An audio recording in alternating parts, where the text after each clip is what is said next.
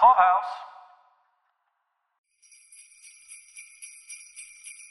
Do you love Christmas? Do you love Christmas movies? Do you wish it was Christmas time year-round?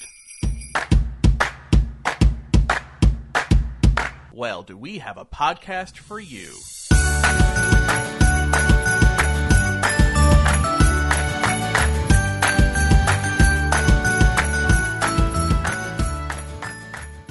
Welcome to the 52 Weeks of Christmas podcast.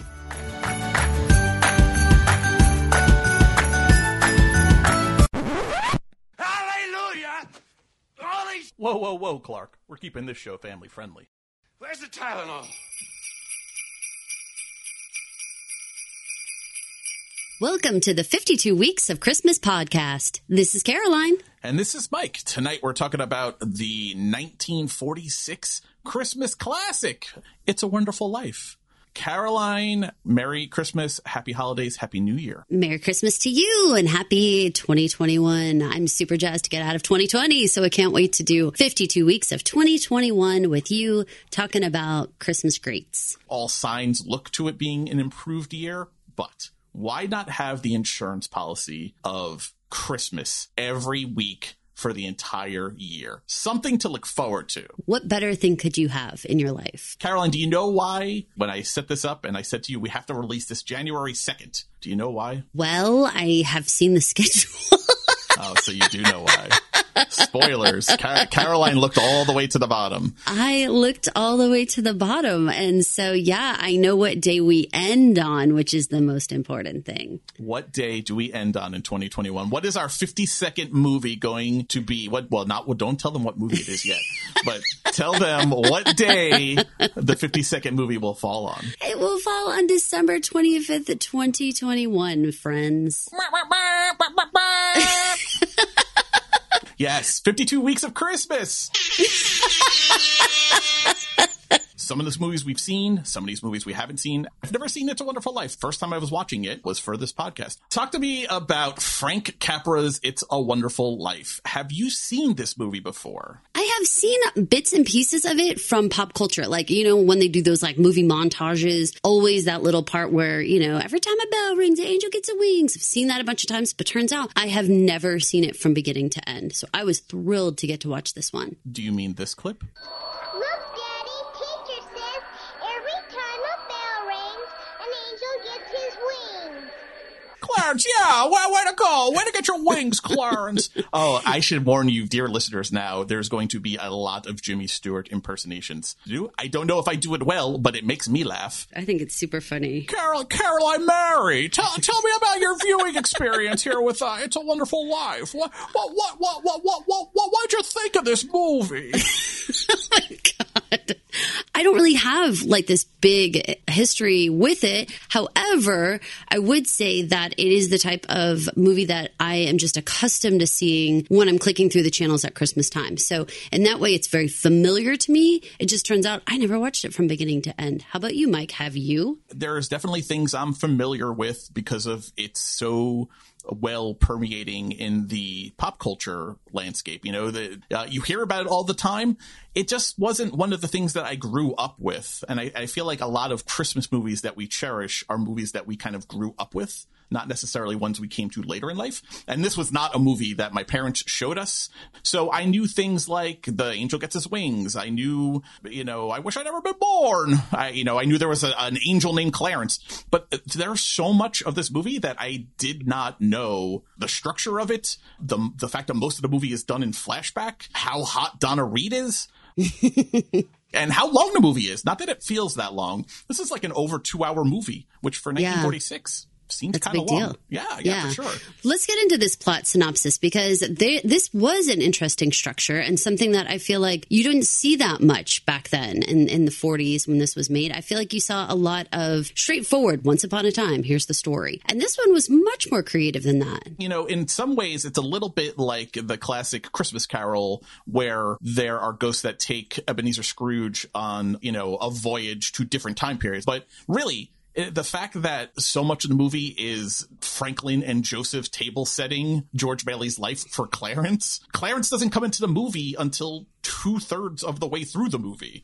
That's insane. Well, that it's set up for Clarence to be learning about George, and that's why we need to be seeing these scenes. What a fascinating reason to show us just these clips throughout George's life. Because, you need something to tie those together. And if it's like, well, this is just all the highlights for Clarence to be able to learn about George. Really smart. One of my favorite movies from the late 80s, early 90s is a movie called Defending Your Life. It stars Albert Brooks and Meryl Streep. The conceit of the movie is after you die, you go to a heaven way station where basically your life is put on trial. Over the course of the trial, the quote-unquote prosecutor and quote-unquote your defense attorney, they each play clips of your life, which demonstrate the worth of your life. Ultimately, these clips of your life end up standing in for your life as a whole, and then the decision is made, do you go back to Earth for another run at it, or do you go on to whatever comes next? I always loved that film conceit. A large portion of that is really kind of pulled from this movie, right? All these clips of George Bailey's life at various ages as a way to explain to Clarence why there are people praying for him on Christmas Eve. We don't know why people are praying for George and trying to keep him in their prayers, but you learn over the course of these clips that this guy has lived a life of kind of selflessness, never doing the thing he wanted to do, always doing the thing for the family or for his brother, just earning lots of good karma. I love it. The thing that I felt was a good balance to the whole idea of him just being like this perfect guy is that he did it not completely willingly. He kind of had to sigh and go with the obligation of it all, which is like he is a good person at the end of the day, and he wants to fulfill everyone's, expectations of him, and he wants to be there for people, but he's not like satisfied with what he's doing. He's not happy. This wasn't his life's dream, which is important, I think, to distinguishing it from like a completely sappy, over the top, oh, he's just a really nice guy. He's not. He's a guy who had hopes and dreams that put it to the side for others. And I think that's much more relatable to the average person. The way the movie is set up, a lot of the things he does willingly, but there's a significant amount of things that he does and sacrifices he makes that are not of his own choosing. Maybe actually the majority of things, the fact that he has to keep working at the building and loan versus going to college and learning how to build things. No, he ends up giving his college money to his brother, who becomes a football star and then a war hero. The fact that he has to spend all of his honeymoon money when there's a run on the bank. He has to use his own cash to keep the bank open, this family business that's, been around for decades at this point, open. He jumps in after Clarence when Clarence throws himself into the river to keep George, who is broken at that point, who is literally about to put his foot over the ledge of the iron bridge and jump off of it. Even at that low point, still goes and does a thing for someone else ahead of himself, because it's done with a little bit of reluctance. It's done with, you understand the sacrifice, I think makes him relatable. I think there are moments in all of our lives where we end up not doing the thing we want to do because family requires it, because friends require it, because strangers require it. He's got flaws, but ultimately does the right thing. But we're getting way ahead of ourselves. I think it helps everyone, especially if you're like us and had never seen this movie beforehand, to understand a little bit of how it came to be. This was not an original idea of Frank Capra's, right? This was not out of his brain. That's right. So the original story was written by Philip Van Doren Stern in 1938, and it was called The Greatest Gift. He was just selling it as a short story. It actually started off as a dream for Philip, and he was wanting to publish this, but no one wanted to touch it. So he actually put it out as a pamphlet and gave it out as a Christmas card. And so the movie itself was based on essentially a Christmas card, which historically, so far as I can find, it's the one and only movie that's based on a Christmas card, which I thought was super cute. Frank Capra and RKO got involved later from Old Philip. Initially, it was purchased up by, I believe it was Cary Grant, right? The story came to the attention of Cary Grant, who was a big film star, kind of like Jimmy Stewart. I believe they bought it for $10,000. It shuffled around in Hollywood like scripts do from time to time. RKO eventually shelved it. Capra got involved. He wanted to make the movie because he loved the story. Having worked with Jimmy Stewart twice, You Can't Take It With You, and then Mr. Smith Goes to Washington in 1938 and 39, he didn't want Cary Grant involved. He actually rewrote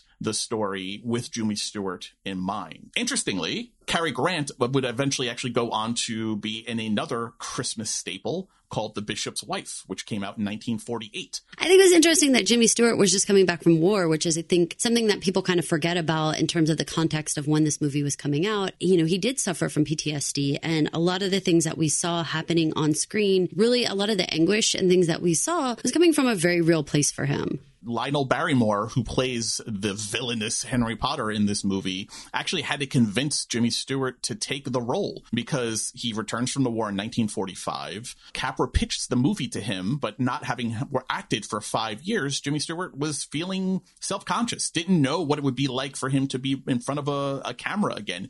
Or was it important anymore, right? Like, was acting something he should be spending his time doing when people were giving their lives? True. And so it's actually Lionel Barrymore who pulls him aside and says, this is perfect for you. You need to do this. And actually, he's the one who convinces Jimmy Stewart to take this role, which is great because you think of Lionel Barrymore as this like real meanie, right? I mean, maybe one of the worst villains, unlikable villains I've ever seen in a movie. But behind the camera, he's the reason we have Jimmy Stewart in this kind of iconic role, which I think is great. It's one of those separate the actors from the role kind of situations where you're like, yes, they had a very contentious relationship on screen, but like they were real people behind the screen. Yeah, there's actually a little bit of dispute about how much money Capra actually ended up paying for this. So the stated number is $10,000. Capra claimed that to get the rights to the story plus the scripts that had been, all the draft scripts that had been done, Capra actually claims it cost him $50,000. We think of this movie as a Christmas classic now, but it actually had kind of a rocky road to getting made. Even once Capra becomes involved in the writing of the movie. If you look at the title cards in the beginning of the movie, there are 3 people credited, Francis Goodrich and Albert Hackett, which is a married team. They were a married writing team, screenplay team, and Frank Capra. And then there's an additional add-on with some scenes credited to Joe Swirling. Now that sounds, all right, 4 people touched the script. There's actually another 5-6 people who were involved on scripts for this movie at some point. 3 versions of the script by Dalton Trumbo, Clifford Odets, and Mark Connolly before Capra even really got his hands on it. Michael Wilson and Dorothy Parker actually were brought in to polish the script once it was kind of going forward. I am a huge fan of Dorothy Parker, and for those of you guys who are fans of Gilmore Girls or Bunheads or Marvelous Miss Maisel, Amy Sherman Palladino's production company is Dorothy Parker Productions, and you can tell a lot of the writing that Dorothy Parker has with that wit and that sass that comes out of the women, which you hear a lot out of Mary Hatch and Violet and Annie, the maid. I mean, you hear like so many different parts to it that where I hear that little extra edge that I can completely hear coming out of Lorelei's mouth and Mrs. Maisel. It's amazing to hear that come back around like that, be inspired. How many years are we talking now? We're talking 80 years, 80 years and the echo through time, the generations inspired. You have to think if you're someone like a Dorothy Parker, especially a woman at this time in Hollywood, could she ever possibly imagine the effect she would have on literally generations of women at sass, funny wit and humor? She's just one of those women, like she says, brevity is the soul of lingerie.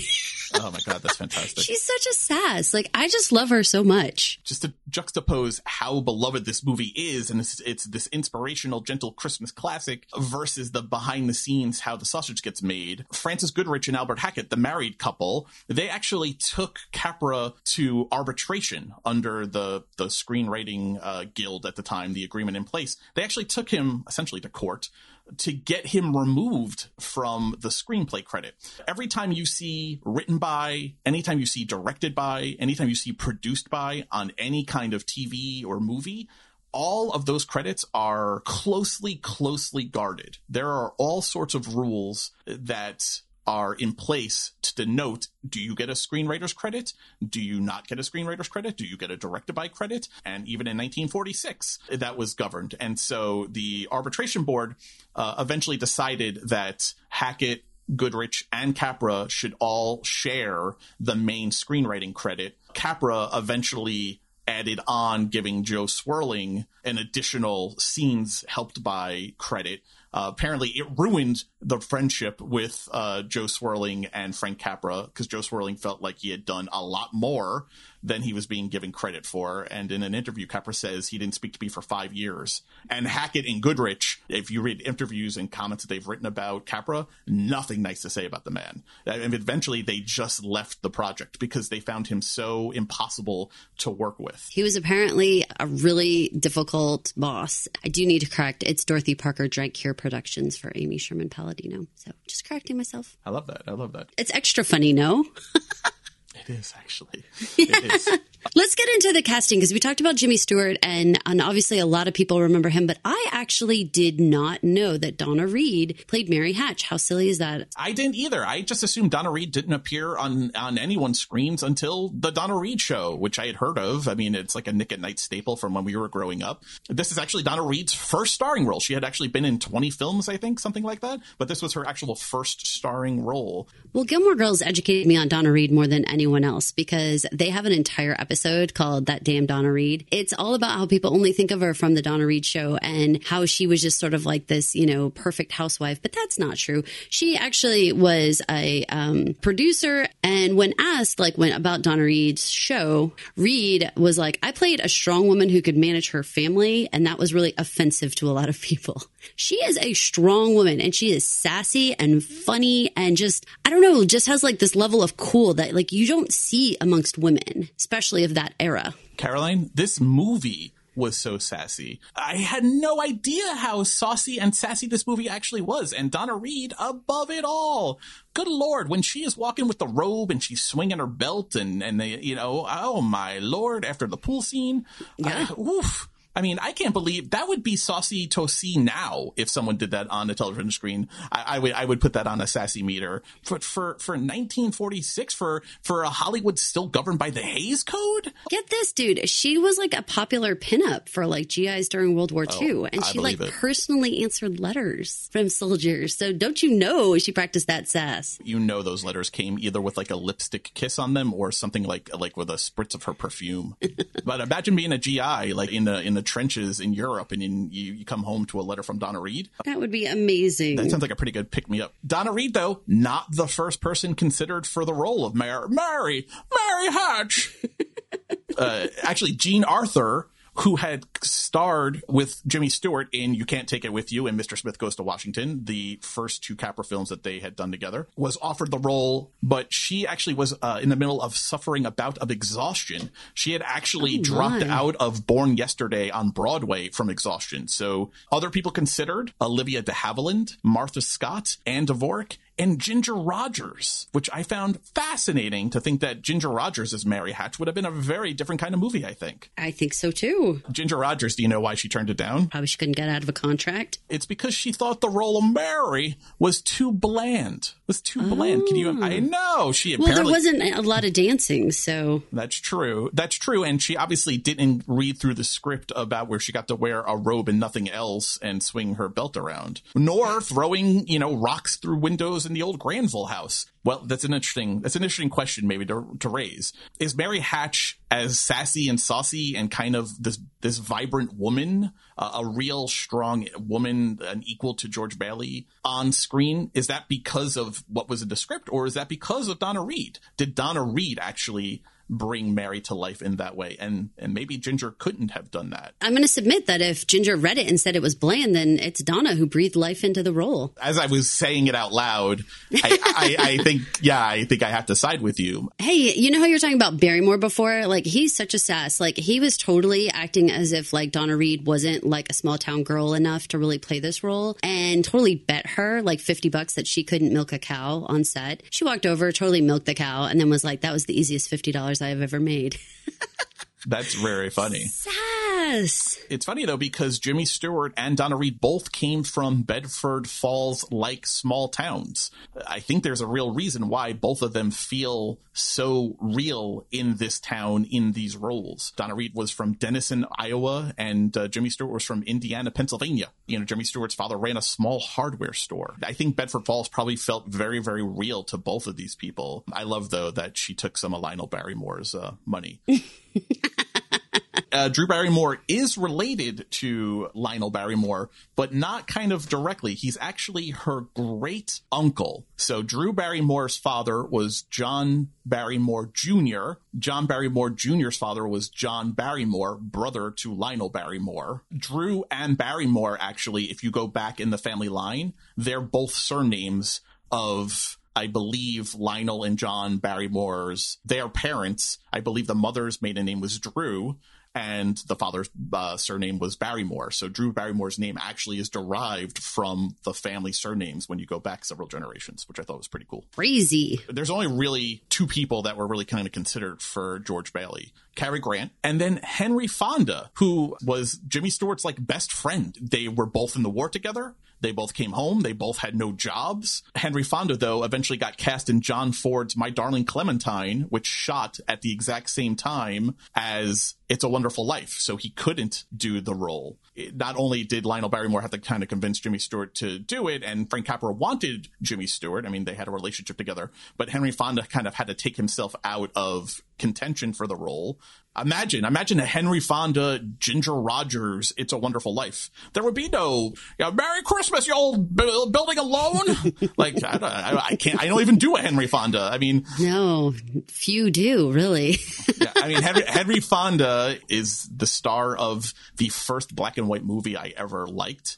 Up until this point, I had never enjoyed any black and white movie. I had just, not that I had seen any, I had just assumed that they were for old people.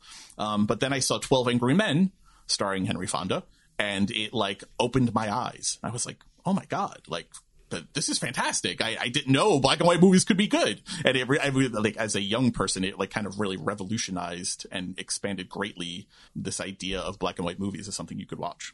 My favorite of people who were in the role for Henry Potter before Lionel Barrymore took the role, Vincent Price, which I think was kind of funny. That would have been like a very exaggerated character. For sure.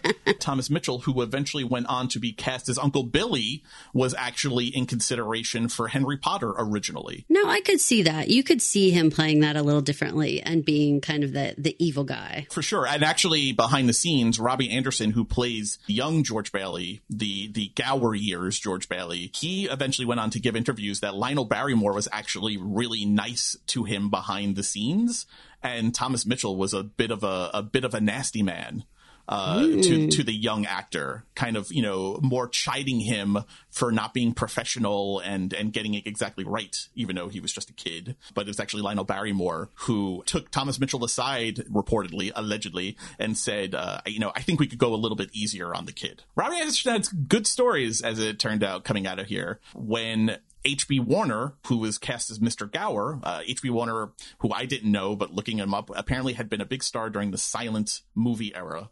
Frank Capra had them rehearse the scene over and over throughout the day. The scene where George comes in and Mr. Gower realizes he hasn't delivered the poisoned pills yet and begins to shake him and begins to smack him around. And George has this really teary, I know you put the poison pills. I know your son died. I know your mind's not in the right place. A really emotional scene, especially for a young actor. I think he does a great job. Capra has them rehearsing the scene over and over and over again. And It's a Wonderful Life is considered a Christmas movie, but it was shot in the middle of a heat wave in California. So imagine doing that emotional scene over and over and over again throughout the day, it being blazing hot outside. Finally, Capra's like, all right, they're ready, and bring them on set. H.B. Warner is so worked up. He's so wound up at this point, Caroline, when he smacks him and makes his ear bleed. George Bailey's ear famously bleeding, his bad ear, from when he saves Harry at the beginning of the movie. That was real. H.B. Warner hit him so hard, smacked him, according to Robbie Anderson anyway, smacked him so hard, his ear actually began to bleed. And Capra was like, I knew it. It was like, that's exactly what I was looking for. Wound him up all day like a dog without like a meal. That's insane. Yeah, insane, right? And H.B. Warner, feeling so bad, like hugged Robbie Anderson once the cameras were stopped, like took him into an embrace to like apologize because he felt so bad for it. But Capra just knew how to wind him up. There's a couple of examples of that throughout the movie where Capra worked on the actors' personalities to get the best on-scene footage, and this is maybe the most disturbing one. I've never seen someone's ear bleed like that. No, it was upsetting. I really appreciated the details of that scene and understanding where Gower was, because when they show us that telegram, any other point in history, I would not have been aware of the 1919 Spanish flu, and the fact that that is likely what killed Gower's son, Robert. It says, we know it's the year 1919. He died of some sort of flu. It says in the telegram, and it was like, oh my God, if it had been any other time and not this pandemic we're all going through, oh my goodness, I would have no idea the implications of this. But my God, it's so much more clear, Yeah, and I mean, I think he does a great job of conveying this, just being distraught. He's clearly drunk. It's not just that to him, George hasn't delivered a prescription to customers. It's because the boy in question has, I think it was diphtheria. For Mr. Gower, especially in his disheveled state, the idea that another child is maybe going to die because George is being too lazy and doing his job the way he sees it, you really understand where he's coming from, the pathos of where he's coming from here in the scene. He's just a broken man who literally takes it out on young George Bailey. On that larger scale, is that this is 1919, this is when the Spanish flu is happening, and this is what is going on in the world. And so it's like, we can appreciate it on a different level than anyone before. The COVID, coronavirus obviously being compared to the Spanish influenza spread because it was so viral. I again, another example of a whole thing I didn't know was in the movie. I didn't know there was this really crazy emotional undercurrent. Before we move on from young George Bailey, I have a question. What is the deal with young George Bailey walking in and saying, I wish I had $1 million? What is it? It's an old-fashioned cigar lighter that apparently worked in a very haphazard, finicky way. So the idea was if you pulled it open and a flame lit, it was almost considered lucky. So, you can make a wish. That's why he says hot dog, like he's got his wish came true. That's funny. So we see young George, right? 12-year-old George. He saves his brother. He loses his hearing in his left ear, which keeps him out of the war later on. Saving Harry from that freezing water has ramifications throughout his life. That's, I think, why the angels start there in telling the story. It's also when we see him stand up to Mr. Gower, which takes a lot of fortitude and courage for a 12-year-old to stand up to an adult. But then fast forward and you have 1928 George, who is getting ready to go off to college, but then his father has a stroke, and so he has to give up all of his plans and he has to stay and take care of the building and loan. Then you have 1929, you have Recession George, where he doesn't go on his honeymoon, right? He has to spend all of his money to keep the bank from going out when there's a run on the bank. He has to keep the building and loan open, so he uses the $2,000. Well, $1,998 of his honeymoon money to keep the bank open. Then you have 1935 George, who turns down a very lucrative $20,000 a year job offer from Henry Potter, because Henry Potter decides to finally change tack to try and get rid of the Baileys. But he stands up to him and says no. Then we fast forward to modern day George, where he's just broken down at this point, where, once Billy loses the money, he realizes he's worth more dead than alive. I think George is already George at that point. But I'm curious, when you look back at it, do one of those seem more formative about who he would become as a man than any other? Or is it really maybe in the totality? I think that 12-year-old George is really when I see him forming his personality, it's all still raw and there. And I think it's from that original source of wanting to be a good person, wanting to look out for others, having all these hopes and dreams that were semi-realized, but on a smaller scale than he ever wanted them. It's a little microcosm for what ends up happening to Big George in the end. I agree with that, because also in there, and I didn't include it in my very brief synopsis of the time jumps, we also see George stand up for his father and the quality of of the man that he thinks his father is against Henry Potter as a 12-year-old. Not only does he stand up to Mr. Gower to keep Gower from killing a kid with poison pills, he stands up to Potter, who even as a 12-year-old he realizes is a villain who's trying to take down his father, who he says is a bigger man than anyone in this town, especially you, Mr. Potter. Yo, Mr. Potter. All of the bones of who George will become is there. The thing that's not there is the sacrifice. That's the thing that becomes, I think, an important part of George's character. Oh, I don't know. I disagree with you. When the boys are running to go play and he has to wave them off and go to work, I think that he's already been marked as the guy who's got to go pull the wagon. He's the donkey. And so he's got to go to work when everyone else gets to go play. I disagree. I think he already has a very good sense of sacrifice and he already is trying to be bigger than the town, but watching out for even the smallest kid. Well, there you go. I stand corrected. Curious what you think of cute little Mary Hatch. One, so patiently waiting for George inside Gower's pharmacy. Even when he's running around trying to find advice, right? He sees the sign, the tobacco sign, what does Dad say? That inspires him to actually go down to the building alone and try and get a hold of his father. That's when he realizes that he's in a meeting with Potter. But then she comes back in the pharmacy and Mary is still there. Violet has come and gone, and then she whispers in his ear and she says, "Is this your bad ear?" She says, "I'm going to love you till the day I die." It's so sweet. It's so very sweet. Very adorable. Do you think that you really are the bare bones of yourself at 12? Do you think if you look back at yourself at 12, before you start having to make life choices, before you sort of kind of get tossed around, but if you look at who you were at 12, your personality, the things you liked, the things you were willing to do or not do or whatever, do you look back and feel like you're somewhat the same, or are you radically different?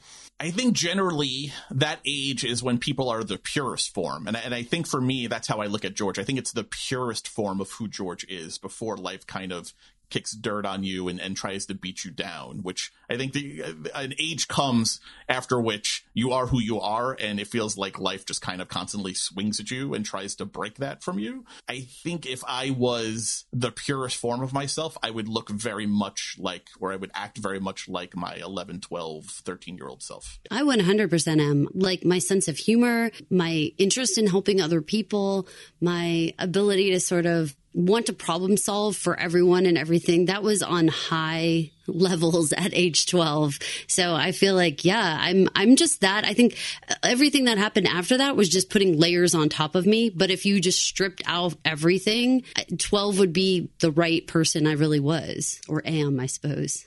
Yeah, I wonder if that's the way it is for everyone, though. It's a good question, listeners. Are you guys like who you think you were at 12? Have you grown and changed like so much from then? Or, if you really just kind of drilled down, could you find that 12-year-old self still in there? It's interesting because when you look at this movie as a whole, when you read the things Capra said about this movie, this wasn't a Christmas movie to Frank Capra. This was a movie about a man with a sense of duty and a sense of honor and community and inspiration and hope. But I think the idea of George at 12 is this pure form of George that remains the core of who he is, I think is an important detail. I think it's an important thing to understand who George Bailey is. I think it's an important thing to take a deeper message. So because it tells a story of how best to go about getting good karma and how best to maybe to handle yourself in the world. And I think that version of George Bailey is evident at 12. And so I think it's a really conscious decision on Frank Capra's part to craft the story that way. I am completely won over by Jean Gale as Little Mary. I'm completely emotionally invested in Bobby Anderson as young George. So I just wanted to give them a shout out. So young Bobby Anderson, who plays young George, died on June 6, 2008. Whoa, Jean Gale actually is 108 years old, dude. See what good karma does for you. Well, Jean Gale, if you somehow come upon this podcast, we just want you to know that we love you as Little Mary. We think you were adorable. I would love for her to say, George Bailey, I'm going to love you till the day I die. Oh, man, we're going to have to go to Cameo and see if she does cameos. Aww. It's a Wonderful Life, I don't think would be It's a Wonderful Life without being set in the idyllic fictional town of Bedford Falls, New York. Depending on who you ask, it's based on real places in New York and in the surrounding environs. I think at a larger scale, I think it's kind of in every town, right? It's supposed to represent random small town USA where everyone knows everyone, the cop knows everyone, and you really get a sense of that. Part of that is the scope of the set that Capra had built. To date, this had been one of the largest, if not the largest, set ever built for a movie in Hollywood, especially at least for RKO. I think the Intolerance set probably remained the largest one at that point, but it was 4 acres. The entire set was built out. What do you think of Bedford Falls when you watch the movie? Do you feel like you're actually there in this real town, or do you feel like you're on a set, Carolyn? Oh, no, I think it's an adorable little town. It reminds me of a lot of different places here in small town Texas. There's plenty of those. I was just there recently to a little town that has like the Emporium and has the little movie theater and that type of thing. So no, it feels very lived in and very real. I appreciate how much it feels like a cozy, warm, and in many ways worn out town. Worn out or lived in? Worn out in that the people are tired and the people are scratching. You know, nobody is hugely successful. You know, Potter has managed to keep his thumb on a lot of them, and people are hardworking and is not a hugely prosperous town, which is part of why George has to do as much as he has to do to keep everyone afloat. It was built at RKO's Encino Ranch. It took up a full 4 acres. It had 75 stores built out. It contained 20 fully grown oak trees that were transplanted onto the set for the woodsy scenes. And it had a 300-yard long Main Street, which is important because we see a lot of Main Street often. I mean, there are a lot of shots where at the end of the movie, you see George running up and down, Merry Christmas, Merry Christmas. But, when Potter's coming down in his carriage, you get like the real sense of length of the town. So it's interesting how it almost like the Truman Show, where like an entire world like was literally kind of built up. This is like real setting, a real little city was built up to take place here, because most movies are shot on sound stages, where our sets are built, we don't need an entire house. We just need a room. Unfortunately, RKO eventually has to raze to the ground its Encino Ranch setting. So only 2 actual settings still remain today from when this movie was made. There's the swim gym, which was a real gym inside the Beverly Hills High School, which is still there. And then there's the Martini's house, of all places, inside Bailey Park. I read that it was just north of Glendale, and like you can actually still go visit it. How fun is that? You could do a whole like It's Wonderful Life tour and head over to Martini's and then down to Beverly Hills and have them open the floor for you. Narratively, I love the idea that George, after he bails out the building and loan in that scene, right, with the honeymoon money, we jump years. Bailey Park has kind of replaced Potter's Field because of George, because of the building and loan. People like Martini don't have to live in the slums of the Potter slums anymore, but can go live the American dream.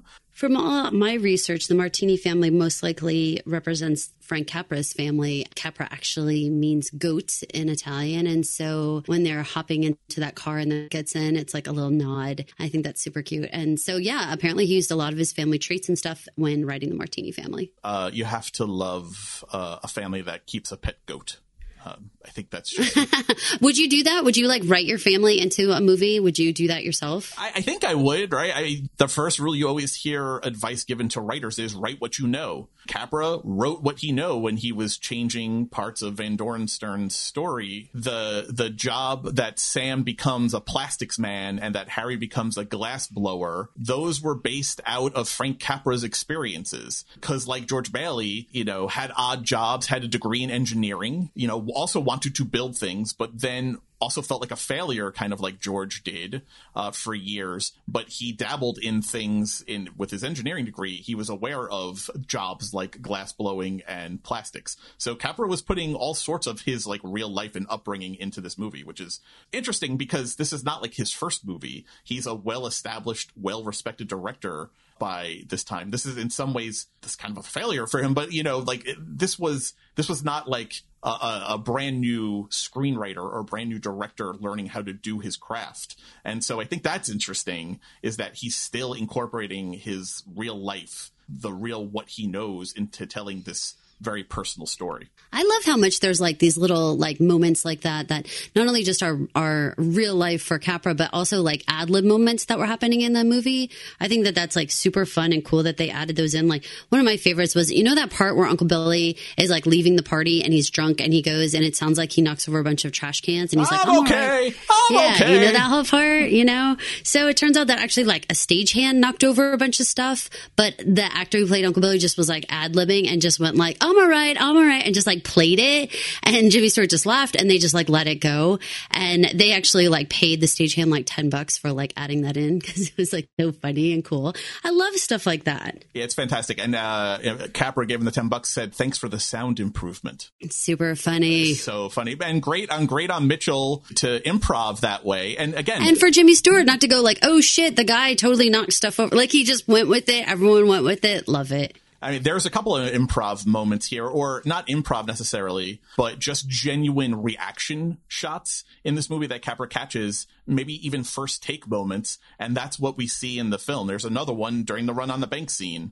George is trying to convince everyone, just take what you need now to get through, okay? And then people are like, $20. There's the one bad guy who is like, I want my full $242 or $252, and that's all he's going to take. But everyone else is kind of buys into what George is selling, that the building and loan is not money in a safe. It's, you know, your money's in Bob's house, Bob's money's in your house, both of your money's in Sarah's house down the street. I love the way that he explained it like that, because I think there's a lot of people who can watch the show and really not understand what a building and loan even is. To be honest with you, I think there's plenty of people who are like, I don't exactly know what he does. So when he explains it like that, like it's like everyone's like lending to one another like that, I think it's really helpful to the audience. It's almost like a rising tide lifts all boats kind of philosophy, no? Yeah, I'd say. For people who haven't listened to Pod Clubhouse before, it's kind of our philosophy at Pod Clubhouse is that through collaboration and working together, it doesn't have to be a competition where we step on each other. It's by working together, we all kind of get ahead. And the Martinis are a great example of that. You know, it's through the building and loan that Mr. Martini is able to get for his family a brand new house in a nice area. So anyway, in the run on the bank scene, George is going around, how much you need to get by just now. And everyone's like $20, $18. And then the one woman, she says $17.50. And George looks at her, he gives it like a double take, and then he kisses her on the cheek. Now, the line as it was written was $17. Before they went to film the actual scene, they had rehearsed it. $17, that was what was in the script. That was what Jimmy Stewart was expecting. Before they went to film it, Capra pulls the actress aside and says, listen, when you go to say it, don't say the written line. Don't say 17 even. Give it an odd number feel, because we want to see how he reacts, and that's what we're gonna try and do and see how that works out. So instead of saying the $17 written line, she says $17.50. So when Jimmy Stewart kind of double takes at her and then laughs and then gives her a kiss on the cheek, that's all Jimmy Stewart's natural reaction to the improv line. He was so in the moment, or is George Bailey. It's such an on-brand move for George Bailey to react that way, but that's all Jimmy Stewart. I love that story. It creates that true sense of honesty like that, as if that woman really did the calculations in her head. Like, what is the absolute least I can take from you, George? That authenticity, that feeling of like she's just trying to be so uber sincere. You would reach out and kiss her like, oh, you're trying so hard. You're really trying to work with me. Thank you for going with this, you know? Yeah, the 50 cents makes it seem like she did the exact math of like, milk costs this much, bread costs this much, little Bobby needs new shoes this much, $17.50. And his reaction of like, because it's exactly what he's trying to get across, not how much you have in the bank. I know, or not what you want or whatever, but what you actually need. Right, and that's such a thing that, especially today, I don't think enough of us ever think about. You know, I think so many of us always think in terms of what we want versus when a friend is in need or someone is in need or the community is in need, instead of don't take what you want, but take what you need. And that's, I mean, you see it in that scene because the one guy refuses to budge. He takes what he wants, not what he needs. And George just has to kind of deal with that. But in the law of averages, the people hear George. They hear George and they buy into it. And the $17.50, especially it's the last one, it's the last dollar amount we see, they've fully bought in as a people. George is able to not only pacify them, not only talk them down, but it's not pacifying. He makes them see it's larger than any one of us. What the building and loan represents, what my father and Billy have built, what Bedford Falls means to each other is larger than any one of us. This movie also has a lot of humor, Caroline. And again, not something I was prepared for. I wasn't prepared for all the times that I laughed. When George shows up over at Mary's house, when she's like fussing around trying to get ready for him. And then when her mom comes downstairs and was like, what are you guys doing? And she's all like, he's violently making love to me. I love that so much. I literally went like, I laughed at that. I thought it was excellent. Tell me a funny moment you loved. For me, the funny moment in the movie is when Alfalfa opens up the gym floor. They're doing the Charleston, and the Charleston, I love swing music. I love swing music. And the Charleston is a great dance. I'm a big fan of the Charleston. I actually used to know how to do the Charleston. What do you mean you used to know how to do the Charleston? You don't know how to do the Charleston anymore? I mean, I haven't done it in 25 years. That's terrible. You should absolutely do it tonight. It's New Year's Eve. You should absolutely turn on some music and get to getting. Do it. Buffalo Gals, won't you come out tonight? Whatever you play, I don't care, but you should absolutely do it. That should be like your way to ring in 2021. Yeah, I took a whole swing class when the swing was big. Shut up. You did? Were you trolling or were you doing it because a lady made you? It behooved me to take lessons. It was the only formal dance classes I ever took in my entire life. So were you trolling or were you with a lady already? Both. I was with a girl and we eventually broke up. I actually continued taking the classes though, because I was really into it. I never had owned a zoot suit, but I was I was the level right below owning a zoot suit. That's hilarious. I love it.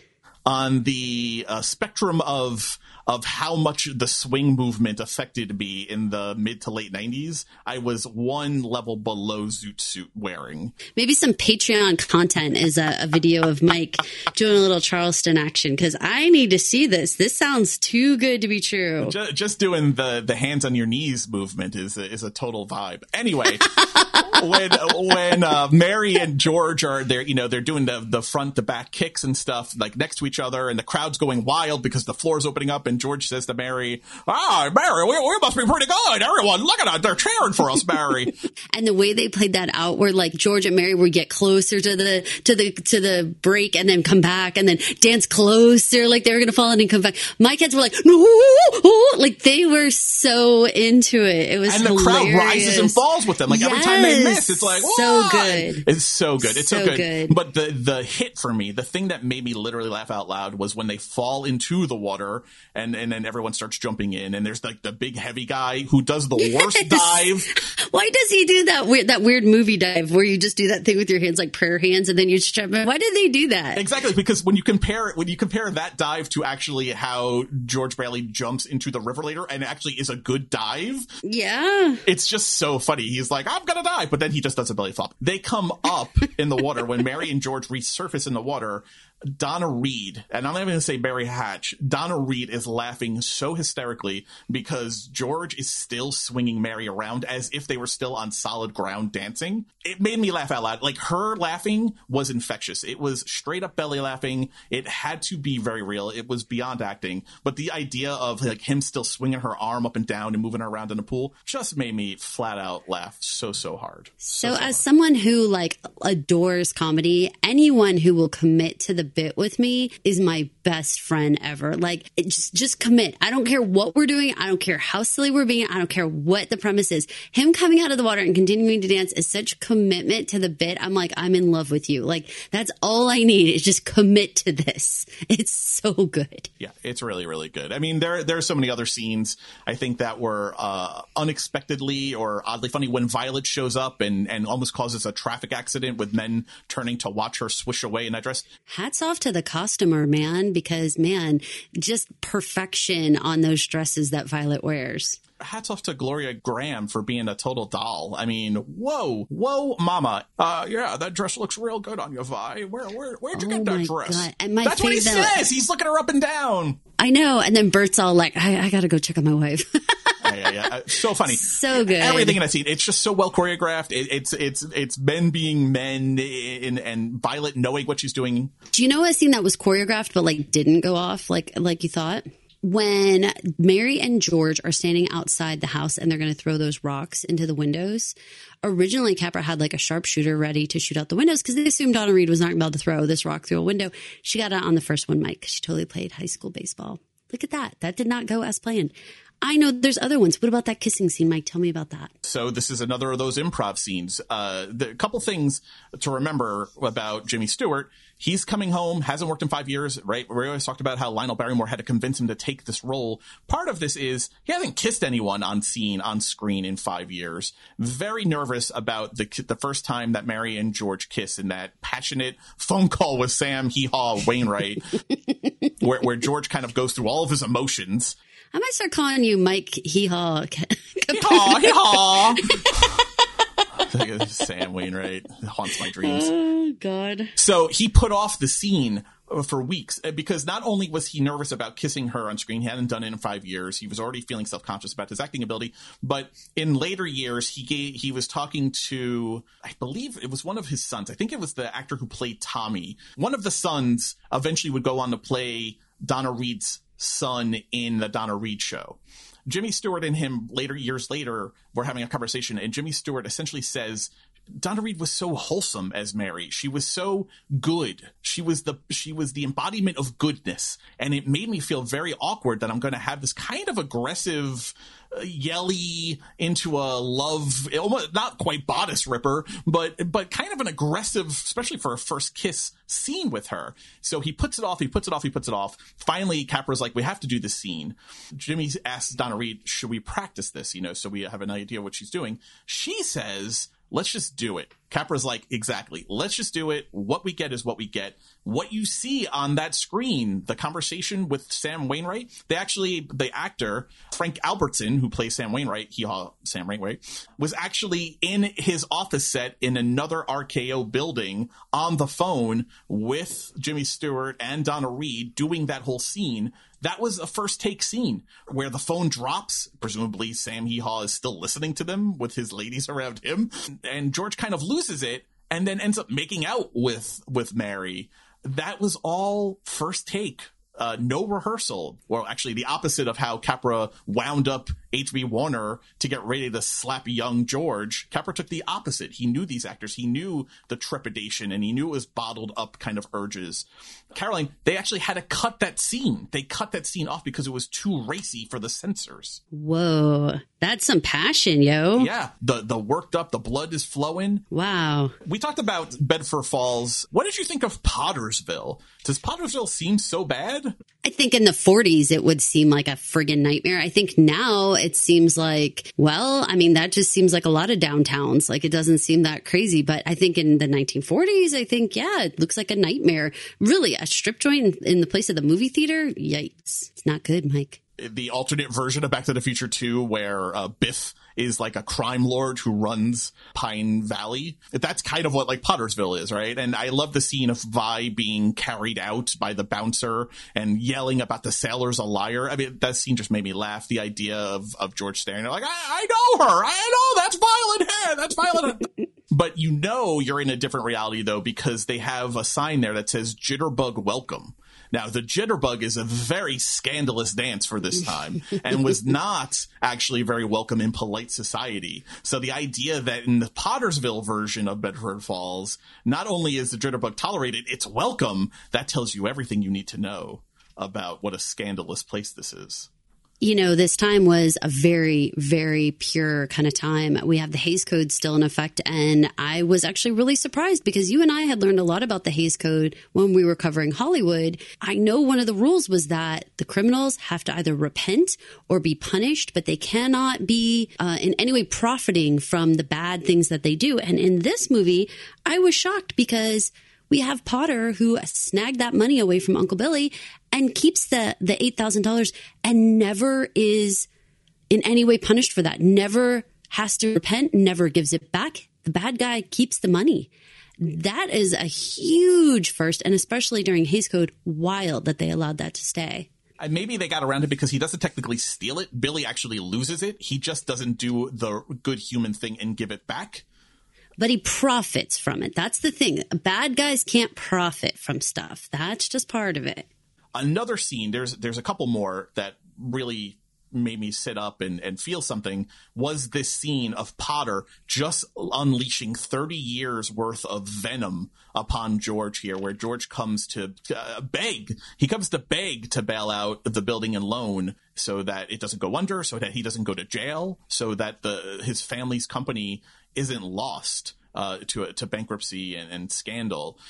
This scene stood out for me because Potter doesn't not only repent or try and, change his ways, he actually doubles or triples down on his villainy in the scene. And that really kind of shocked me. Again, this is a family Christmas movie about inspiration and hope.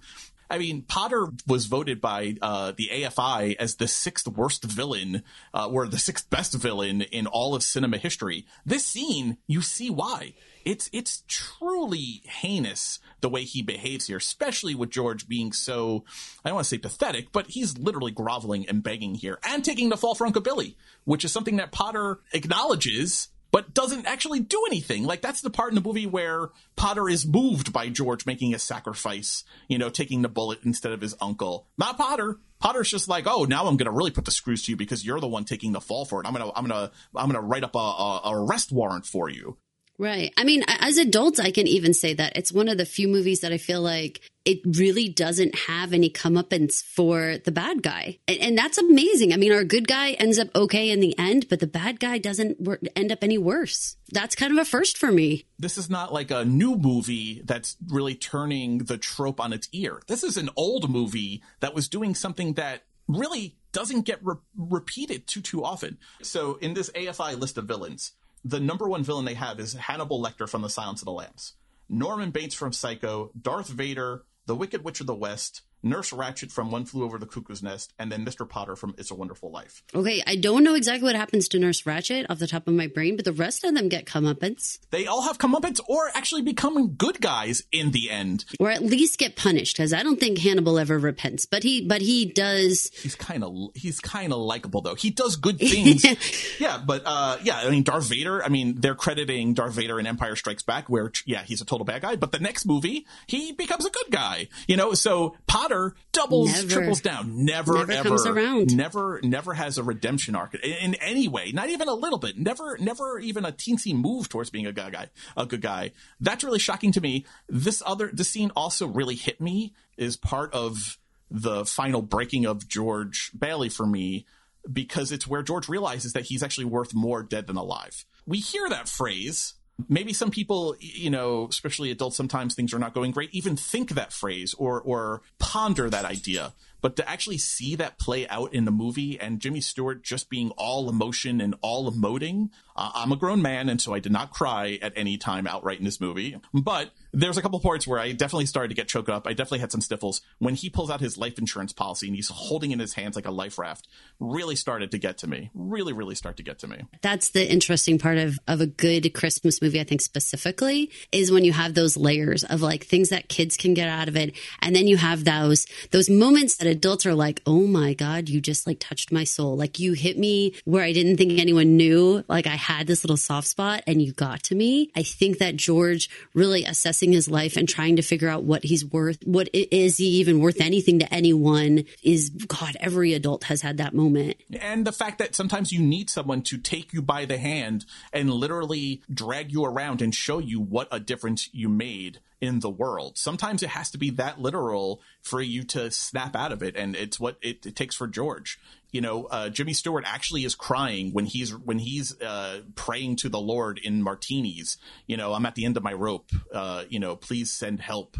And he ends up getting punched by Mr. Welch. That's Jimmy Stewart really crying during that prayer because he was so moved just in the moment of saying the lines. Mike, I'm super glad you brought up how it made you feel, because I feel like that is a huge part of Christmas movies in general, how it makes us all feel, including the critics. So I want to jump into how this movie was received, not only by critics, but also by the public in general. It's an interesting story because we have the benefit of 70 years of hindsight. This movie came out, and actually initially Frank Capra's production company, Liberty Films, lost over $500,000 on this. That's how poorly it did at the box office, combined with it was an expensive movie. When we talked about that earlier, this is a box office bomb. Now, fast forward 70 years, the movie's now made, I read estimates, the movie's made over $70 million in DVD sales and merchandise sales and other things related to it that spun off of the movie. A far cry from a negative $500,000 loss. And not only did the public not go out to see this in January of 1947, the critics were kind of negative on it. It was kind of mixed reviews. It wasn't like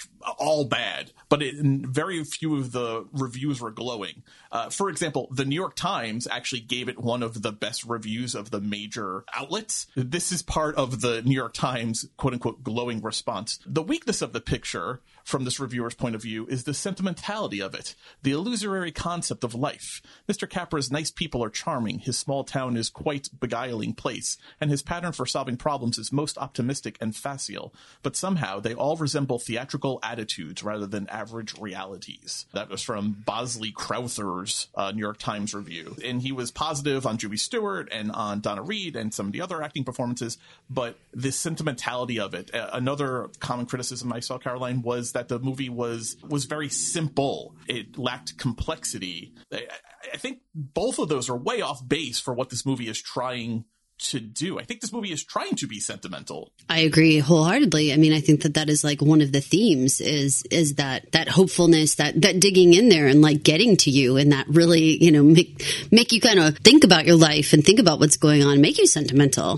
1946, Frank Capra, he said the movie's themes, for him anyway, were about an individual's belief in himself, and that he made it to combat a modern trend towards atheism. And that's why there is kind of a religious overtone to the film. Capra was trying to make a story here where people thought about your place in the world, your place vis-a-vis your family and your neighbors and your community. Sentimentality is wrapped up in that. The part where we're talking about, whether it's a Christmas movie and that type of thing, the idea of why George is having this problem, it really isn't about Christmas. It isn't about like he doesn't have enough for his children or something like that that could pull out your heartstrings. It really isn't that. I mean, it's about his business, which isn't terribly sentimental when you think about it. I mean, it's about his books having a problem, and that is what is making him so upset. Yes, I agree with you on the plot purpose, but I disagree. I think this movie is extremely sentimental, though. The whole idea that the community has to come together and turn out their pockets to repay him for a lifetime of kindness. This is not a movie driven by logic or reasoning. This is a movie driven by the heart and good deeds. If he was driven by his brain, George should take the job with Mr. Potter and he should secure a better life for his family. But he doesn't because of his sentimental attachments, his emotional connections to Bedford Falls, to the business that his father and uncle started. That's all heart driven. That's not brain driven. This movie is all heart. This movie is all inspiration. This movie is all feeling. So I have two parts to this that I have some question marks about with you, and I want to talk to you about what you think about this, because there's a portion of the movie that is obviously talking about ending George's life. And one way you could do that is you could say, what would happen if George did end his life? What would the future look like? What would happen if he wasn't here? Instead, they kind of turn that twist. They go back in time, and they're like, what if you had never been born? Which was an interesting way to address what is happening here at this crossroads, because that isn't what's happening. He's not like, if he jumps off of the bridge, he won't not have ever been born. His life will end and things will go differently from this point forward. My kiddos were like, oh, they're trying to show what happens in the future, like if he loses his life. And I'm like, actually, no, guys, like they're going back. He said, what if I had never been born? So I think that was an interesting way to tell the story. What do you think about that they chose to handle it that way? We could have moved forward in time, but instead they kind of like twist it around and say, what would happen if George had never been born? And that's what gives us the opportunity to sort of understand George's backstory. I think it's part of what makes this a Christmas movie, for one thing, but I think it's one of the central themes of this movie is the value of a human life, or what they call, God's greatest gift in the movie. Obviously a little nod to the short story it's based on, but if they tell the story just going forward from him committing suicide, well, it's sad and it's certainly a drama, I don't think it has the underlying uplifting themes that kind of celebrates the importance of human life and how each of us affects others without even being aware of it. I like that very much. So that really lends to this other part that I saw a lot of people have a little bit of an issue with, which is, what if George was just a pretty average guy? Because he was really quite the saint in the town. I mean, he was extremely generous. He affected so many people's lives, but really an average person, any one of us would say, well, I don't lend money to all the people in my town. I don't have this huge effect on everybody.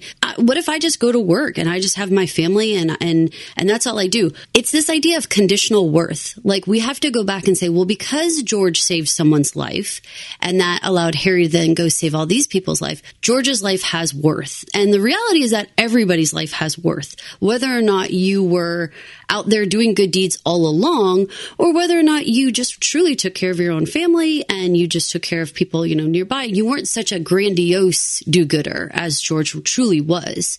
And so I saw some people have some question marks about that. What do you think about the, sort of the idea that like everyone has worth regardless of this? Is this just like Hollywood platform? Like it's got to be a little bit bigger because it's Hollywood? That's what Capra said the theme was, the individual belief in himself. It actually ends up being larger than that. It's showing George his belief in the value of his own life, the worth of his own life. By doing so, shows not just him in isolation, but him as part of the entire kind of living organism of Bedford Falls. And the move away from atheism, the idea that there is a spiritual aspect to our lives, which is not a thing Hollywood loves to delve into. Hollywood isn't, or at least modern Hollywood, is not really big on God-based stories or spiritual stories. They like atheismist like stories, right? Because it's cleaner, it's intellectually more stimulating to think that there is a scientific reason for everything that happens. Well, sometimes, for most things, yeah, but I think movies like It's a Wonderful Life and the idea of a Clarence, the idea of a Franklin and Joseph, all goes towards that there is something else. There is some intangible, whether you call it the soul, whether you call it your chakra, whether you call it Santa Claus, whatever it is, there is an intangible that not only makes us each important, but I think that binds each of us to the other. George Bailey, had he never been born, well, the world would have been deprived of a George Bailey. That's an individual-based thing. But the community of Bedford Falls is infinitely worse off without that part of their web that it was meant to have. So I agree with you on that part, but a lot of people in the world would say, well, my community doesn't actually know me. I don't have that level of interaction with the entire community the way that George does. So then does my life have less worth? The conditional worth of it, that he is affecting so many people and he is so important that's why he shouldn't commit suicide. But it's questionable because God says everyone has worth. No matter what you do, you don't have to have done anything for anyone at any point in time, and you're still worthy in God's eyes. So that's the part where people criticize the movie and say, why do we have to go back through? Why does he have to have saved people's lives in order for him to be worthy? Because most of us probably won't save a person's life in our own lifetime. So does that make us less worthy than George? It's just an interesting standpoint that I hadn't really thought that much about. I think that's a very hardened, pessimistic view of not only the movie, but I would say that the person who's putting that view forward has kind of a really pessimistic view on human life in general, because I'm hard pressed to come up with a scenario, and I'm a pretty inventive guy. I'm hard pressed to come up with a scenario where every person that's in contact with another person, no matter what their age is, no matter where they're located, if they have contact with another human being, they have affected that person's life in some way. Maybe not in huge ways. These don't have to be monumental changes. These don't need to be monumental things. It's the butterfly effect. The butterfly has no idea when it flaps its wings in California that it causes, a tsunami in Japan. It's an infinitesimal movement, but it still affects other people. By logic, everyone affects everyone else that you come into. Now, if you're telling me someone grew up in complete isolation, never was birthed, and then never saw another human being, well, I don't know how to rationalize the value of that human worth as far as the discussion of every life has worth because it affects other lives.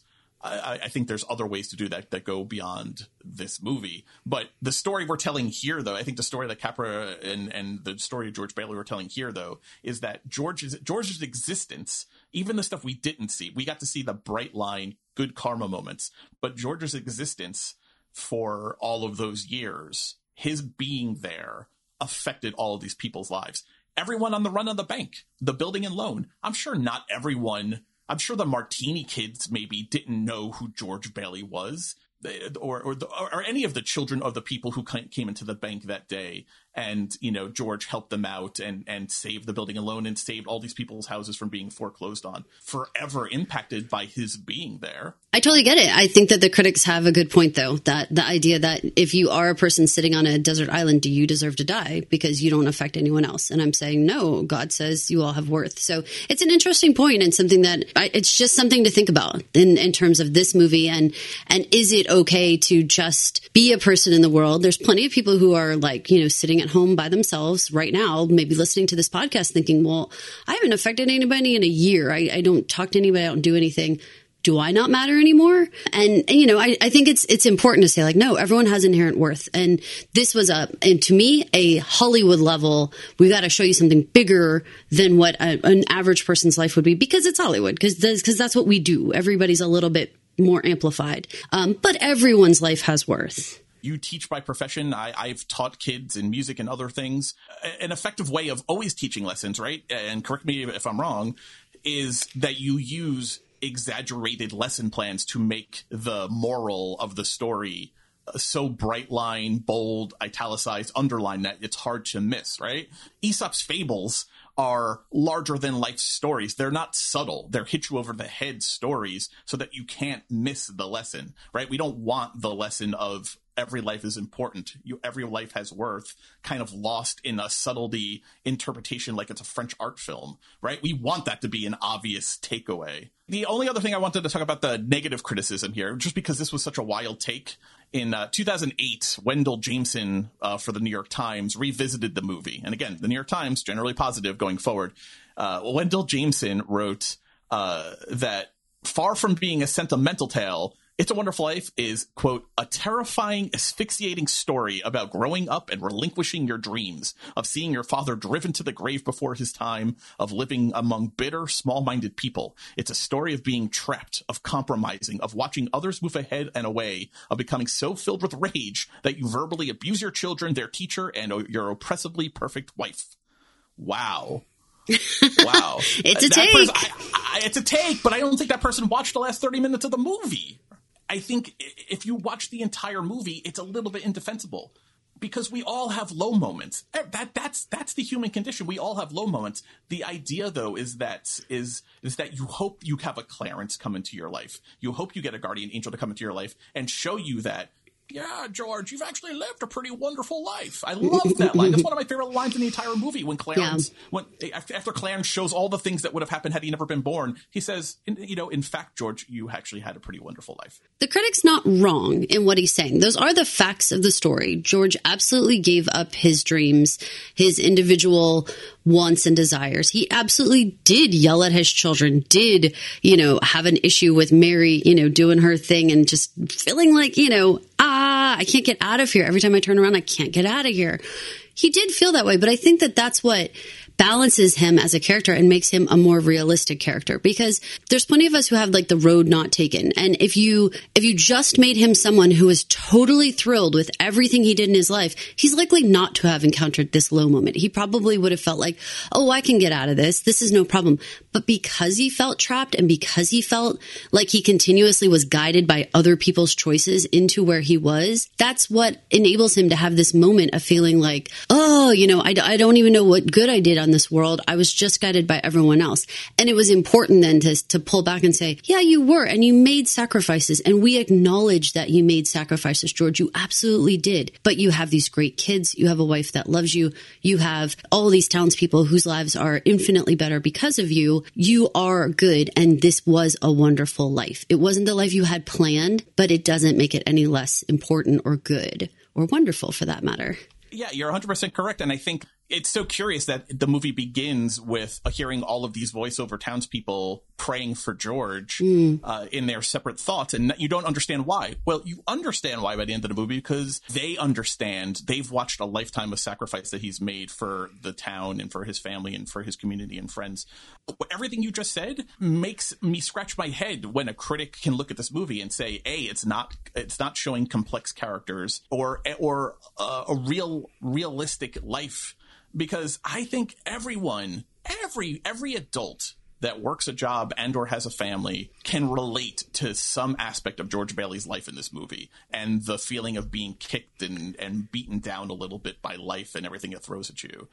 That there are people out there who did follow their dreams and are pursuing the things they wanted to. And maybe you were like, yeah, well, I didn't get married and I pursued this, life of adventure or whatever they did. And so maybe they would look at this and be like, yeah, no, that's sad. And I feel really bad for that person. And I would never want to be that person. So, there are people out there that do that. We know that to be true. I think in terms of complexity, Mary probably could have been explored a little more because, her undying love for George is really never explained. She just is completely gaga for him from the beginning. Thinking about those types of arguments, I can understand it. I'm willing to overlook some of this stuff because there's just not enough time. Like we talked about, this was over a 2-hour movie. That wasn't the message. The message wasn't like, let's look into every single person's brain.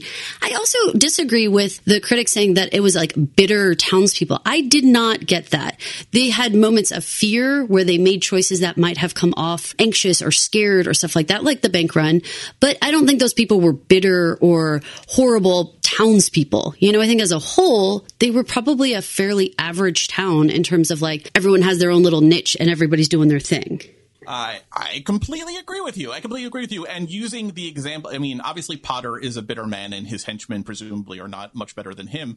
But the rest of the town, the one example of the bank run, that's not just Bedford Falls. That's what caused the Great Depression. The Great Depression was started by the stock market crash, but the stock market crash, not alone, it was the run on the banks across the country that really launched us into the Great Depression. It was the complete collapse, because that's really what signified the collapse of the economic system of this country. The stock market is what panicked people to go to the banks, but it was everyone withdrawing their money all at the same time that literally crashed the system overnight. Anyway, that's a different podcast. I am happy to say, though, that in historical hindsight, if you go to Rotten Tomatoes right now today, this keeps a 94% critics rating and a 95% audience score rating on Rotten Tomatoes. The blurb is that a holiday classic to define all holiday classics. It's a Wonderful Life is one of the handful of films worth an annual viewing.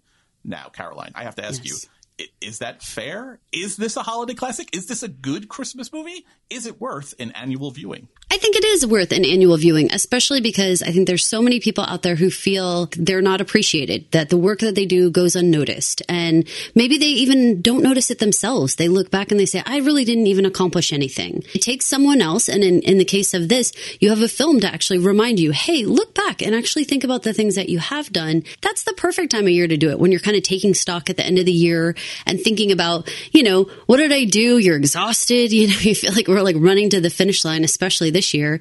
And yeah, I think that this is the perfect way for you to look back and say, there were moments that I was important and I did matter, and I'm glad I'm here and I'm worthy of being here. So for that, absolutely. And Christmas is the perfect time to sort of feel that miracle of togetherness. I have had that happen in real life. It shakes you to the core when people come out of the woodwork and offer money or offer support or whatever. It's happened in my life, and it can be inexplicable how many people suddenly come out that you thought didn't even really know who you were or realize, what impact you've had on their life. And they've done that. And it absolutely feels like a miracle. When the bank examiner even hands over money into the kitty to pony up the $8,000, and then you have Hee Haw Sam Wainwright come in with the $25,000 credit line. It's overwhelming. The hair standing up on my arms the first time I saw this. I ended up watching this movie 2.5 times to get ready for this, but the first time, like, the hair on my arms was standing up. It was so overwhelming. All of those people coming out. I think the lessons of this movie, I think the themes of this movie make this a great movie to watch literally any time of the year. But for me, this is a great Christmas movie. I get why people love this movie, why it gets regularly voted as a #1 Christmas movie. I think we're going to be on a journey, you and I, for 52 weeks of talking about what makes a good Christmas movie. What's a common thread between all of the movies we're going to look at that defines it as a Christmas movie and whether or not it succeeds, if it is a good Christmas movie. For me, I'm looking at this movie, I'm pulling out the themes of the hope, the inspiration that this movie brings forward, the joy at the end, the overwhelming coming together, even if it's a little bit of Deus Ex Machina. Those are the things I'm looking at that really make this a great Christmas movie. It's important to understand why so many people associate it with Christmas in terms of the historical information. This was a situation where there was just a clerical error in the 70s, and the movie was actually sent off to public domain in that everyone could just run it on TV on every station. So there's so many of us that know this movie as a Christmas movie just because of that. Everyone was running it for 20 years, and it wasn't until in the 90s that people actually got those rights back, and NBC only plays it twice a year now. But it's in our collective conscience as a Christmas movie now. It was just like kind of a happenstance thing. It was given room to run. Yeah, it really was. And once everybody saw it, they had a chance to really appreciate it. Yeah, and I think in the end that made all the difference, was because not only that norms change, remember, this movie is released the year after the end of World War II. This movie was nominated, Caroline, for 5 Academy Awards. It was nominated for Best Picture, Best Director, Best Actor, Best Film Editing, Best Sound Recording. It lost all 5 nominations in those categories in the 1946 Academy Awards. 4 of the categories it lost against was a movie called The Best Year of Our Lives, which ended up being... It was released in late 1946, just like It's a Wonderful Life. It ended up being the top-grossing movie of 1947, The Best Year of Our Lives. And you know what that movie was about? Servicemen coming home from World War II. This was a country that was trying to heal itself and was trying to dust off the chaos and death and hardship and tears of 4 years of war.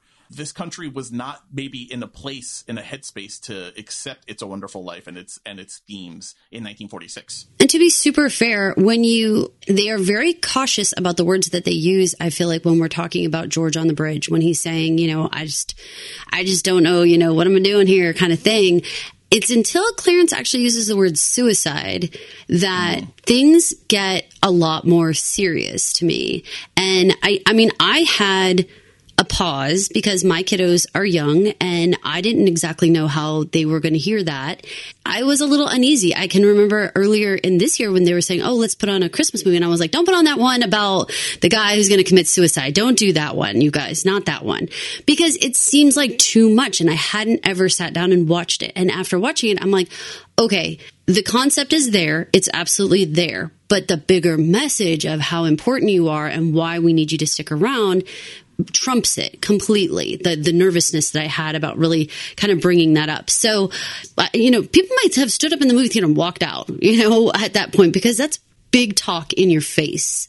And they didn't do that then. There's a lot of themes in this movie that would be taboo even today, even in 2020 or 2021 now when this comes out. Look at us, 2021. This podcast, I'm dreading writing my checks going forward for the next 2 weeks. I still write like 2019 on everything. I don't write 2020 on anything. I have never did. So I'm a breeze right by.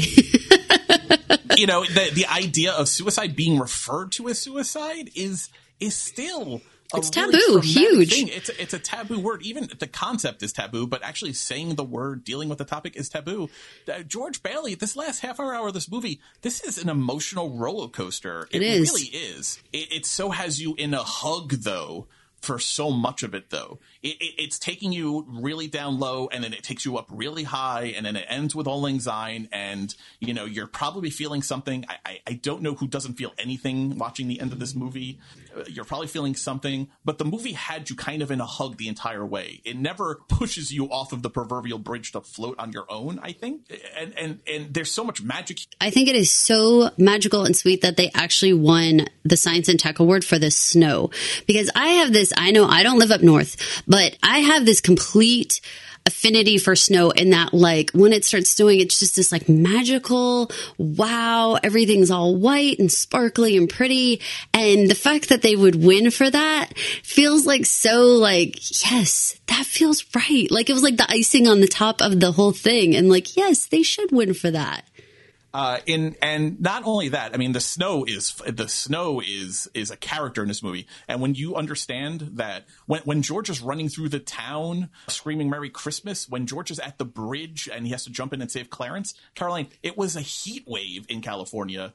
Frank Capra had to shut production down because of the heat. That it was overwhelming. Jimmy Stewart is visibly sweating in scenes of the movie there, where there's all this snow, Caroline. It's amazing. When he comes back and he's praying to God and he says the word God, the screen fills literally with snow falling from the sky. The technical award they won here is so well deserved because it had never been done before. By using foamite, which is the compound that's in fire extinguishers, they combined it with soap, sugar, and water. It created a chemical snow. And because prior to this, typically movie sets would just paint white cornflakes and use that for snow. That was the go-to for snow in motion pictures up to this point. When Capra was filming this, it didn't work because when there was so much snow being used in this movie, it was making too much crunchy noises when people were walking. So they had to come up with a silent snow, essentially, something that was more liquid, something that looked more believable, and something that didn't crunch when the actors were walking and talking on the film. And there's a lot of running around on the snow in this movie. It's a Wonderful Life literally changed how movies were made by introducing this new technique in making snow, which is pretty amazing. I think it's just one of those little things that's like you notice it in the movie so much, and so I just love that they actually got acknowledged for it. As a storytelling device, when he's on the bridge and Bert the cop is coming up to him, right before then, there's a moment where he's back. He's learned his lesson. He has learned his worth and the need for him to be there.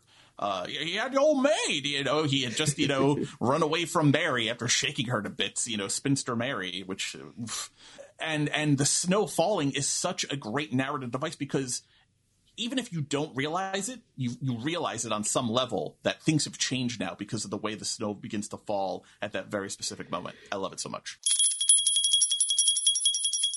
We can do a potpourri of fast facts between the two of us and pass back and forth. Lots of different trivia. Okay. Dalton Trumbo, who was one of the three people who touched the script before Capra really got his hands on it, he had George Bailey actually being an idealistic politician who becomes more and more cynical as the story goes on. He tries to commit suicide after losing an election. In that same version, the angel in the movie shows him not what life would have been like had he not been born, but if he had gone into business instead of going into politics. The crazy part of this story, the end of the film has George Bailey fighting an evil doppelganger version of himself, a battle that results in the death of evil George Bailey on the bridge. Whoa. Imagine It's a Wonderful Life with an evil doppelganger George Bailey and a corrupt George Bailey. You're all building a loan. I'm going to take you for every penny you're worth. I'm a politician. I'm Mr. Smith. Evil Mr. Smith has gone to Washington. Wow. That would have been insane. All right, you go. Hit me. Okay, so Chuck Lorre, who totally created Big Bang Theory and many, many other things. Well, Sheldon Leonard was the name of Nick. The actual actor was Nick on The Bartender, right? And he named his two characters, Sheldon and Leonard, after him. You go. The original draft of the script had the boys playing ice hockey, young George and young Harry playing ice hockey instead of sledding down the hill like we see in the finished movie. They're doing so on Henry Potter's property. He becomes so enraged at these youngins having a good time in the snow, he releases attack dogs, Caroline, in this early script draft, which chase Harry across the ice, which causes him to fall into the water. George would go on to save him like he does in the actual movie. But yeah, we could have had attack dogs, Potter attack dogs in this movie. Well, another animal that we see in this movie in real life, not just in your Attack Dogs potential script, is Jimmy the Raven. Love him. After 1938, he's in every Frank Capra movie. And why he's always hanging around the building alone area there is because he is a symbol of like negativity and like bad energy. So he actually climbs all over Uncle Billy, like right after the loss of the money. So I thought that was fascinating. What a crazy symbol. Cool visual. I'm going to add in another Jimmy the Raven fact because I was so into reading about him just like you were. Jimmy the Raven is the raven. Well, he's a crow in this movie. He's the crow that lands on the scarecrow in The Wizard of Oz. Crazy. Yeah, Jimmy the Raven had a great career. Jimmy the Raven was all over the place. Did you know, Mike, that... Real working bird. Did you know that bells ring 42 times in the movie, which means every time someone watches it, 42 angels get their wings. Aww. Aww. Fast facts, go! In the original script, George Bailey, in the original ending, George Bailey falls to his knees and recites the Lord's Prayer. The same script also had a full-on formal townspeople praying scene in it, not just overdubs of people kind of saying nighttime prayers for George. It was taken out, though, because they felt that the overly religious tone, it undermined the emotional impact of all the family and friends kind of rushing to George's rescue and all the impact of all the money being put on the table. So, yeah, the Lord's Prayer came out axed. If you guys happen across this on your TV guide over some Christmas, there's a TV reboot called It Happened One Christmas, and that is actually a remake of It's a Wonderful Life. My last fast fact. In the original script, Clarence, little sweet angel Clarence, he confronts Potter about what he did to George. It would have taken place right after Potter yells at George Bailey, and Happy New Year to you in jail. Man, we could have had Clarence fist fighting Henry Potter.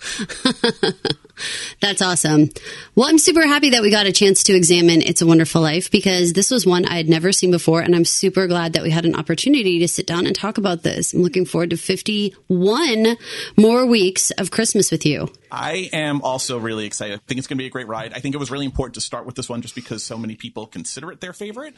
I think it's also funny that neither you and I had seen it, considering how much it's considered a beloved classic. Hey, Mike, before we get into next week's movie, tell me, how many bells do you give this one?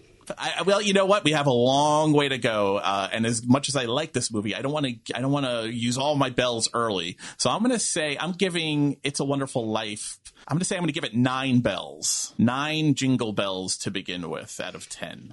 That's pretty high, Mike. You didn't give yourself much room there. I did. Well, there's 9.1, 9.2. Oh, geez, we're doing that. We're doing like quarter bells. If it gets to that, Oosh. If it gets to that. So okay, well, yeah. I mean, this is a pretty good movie.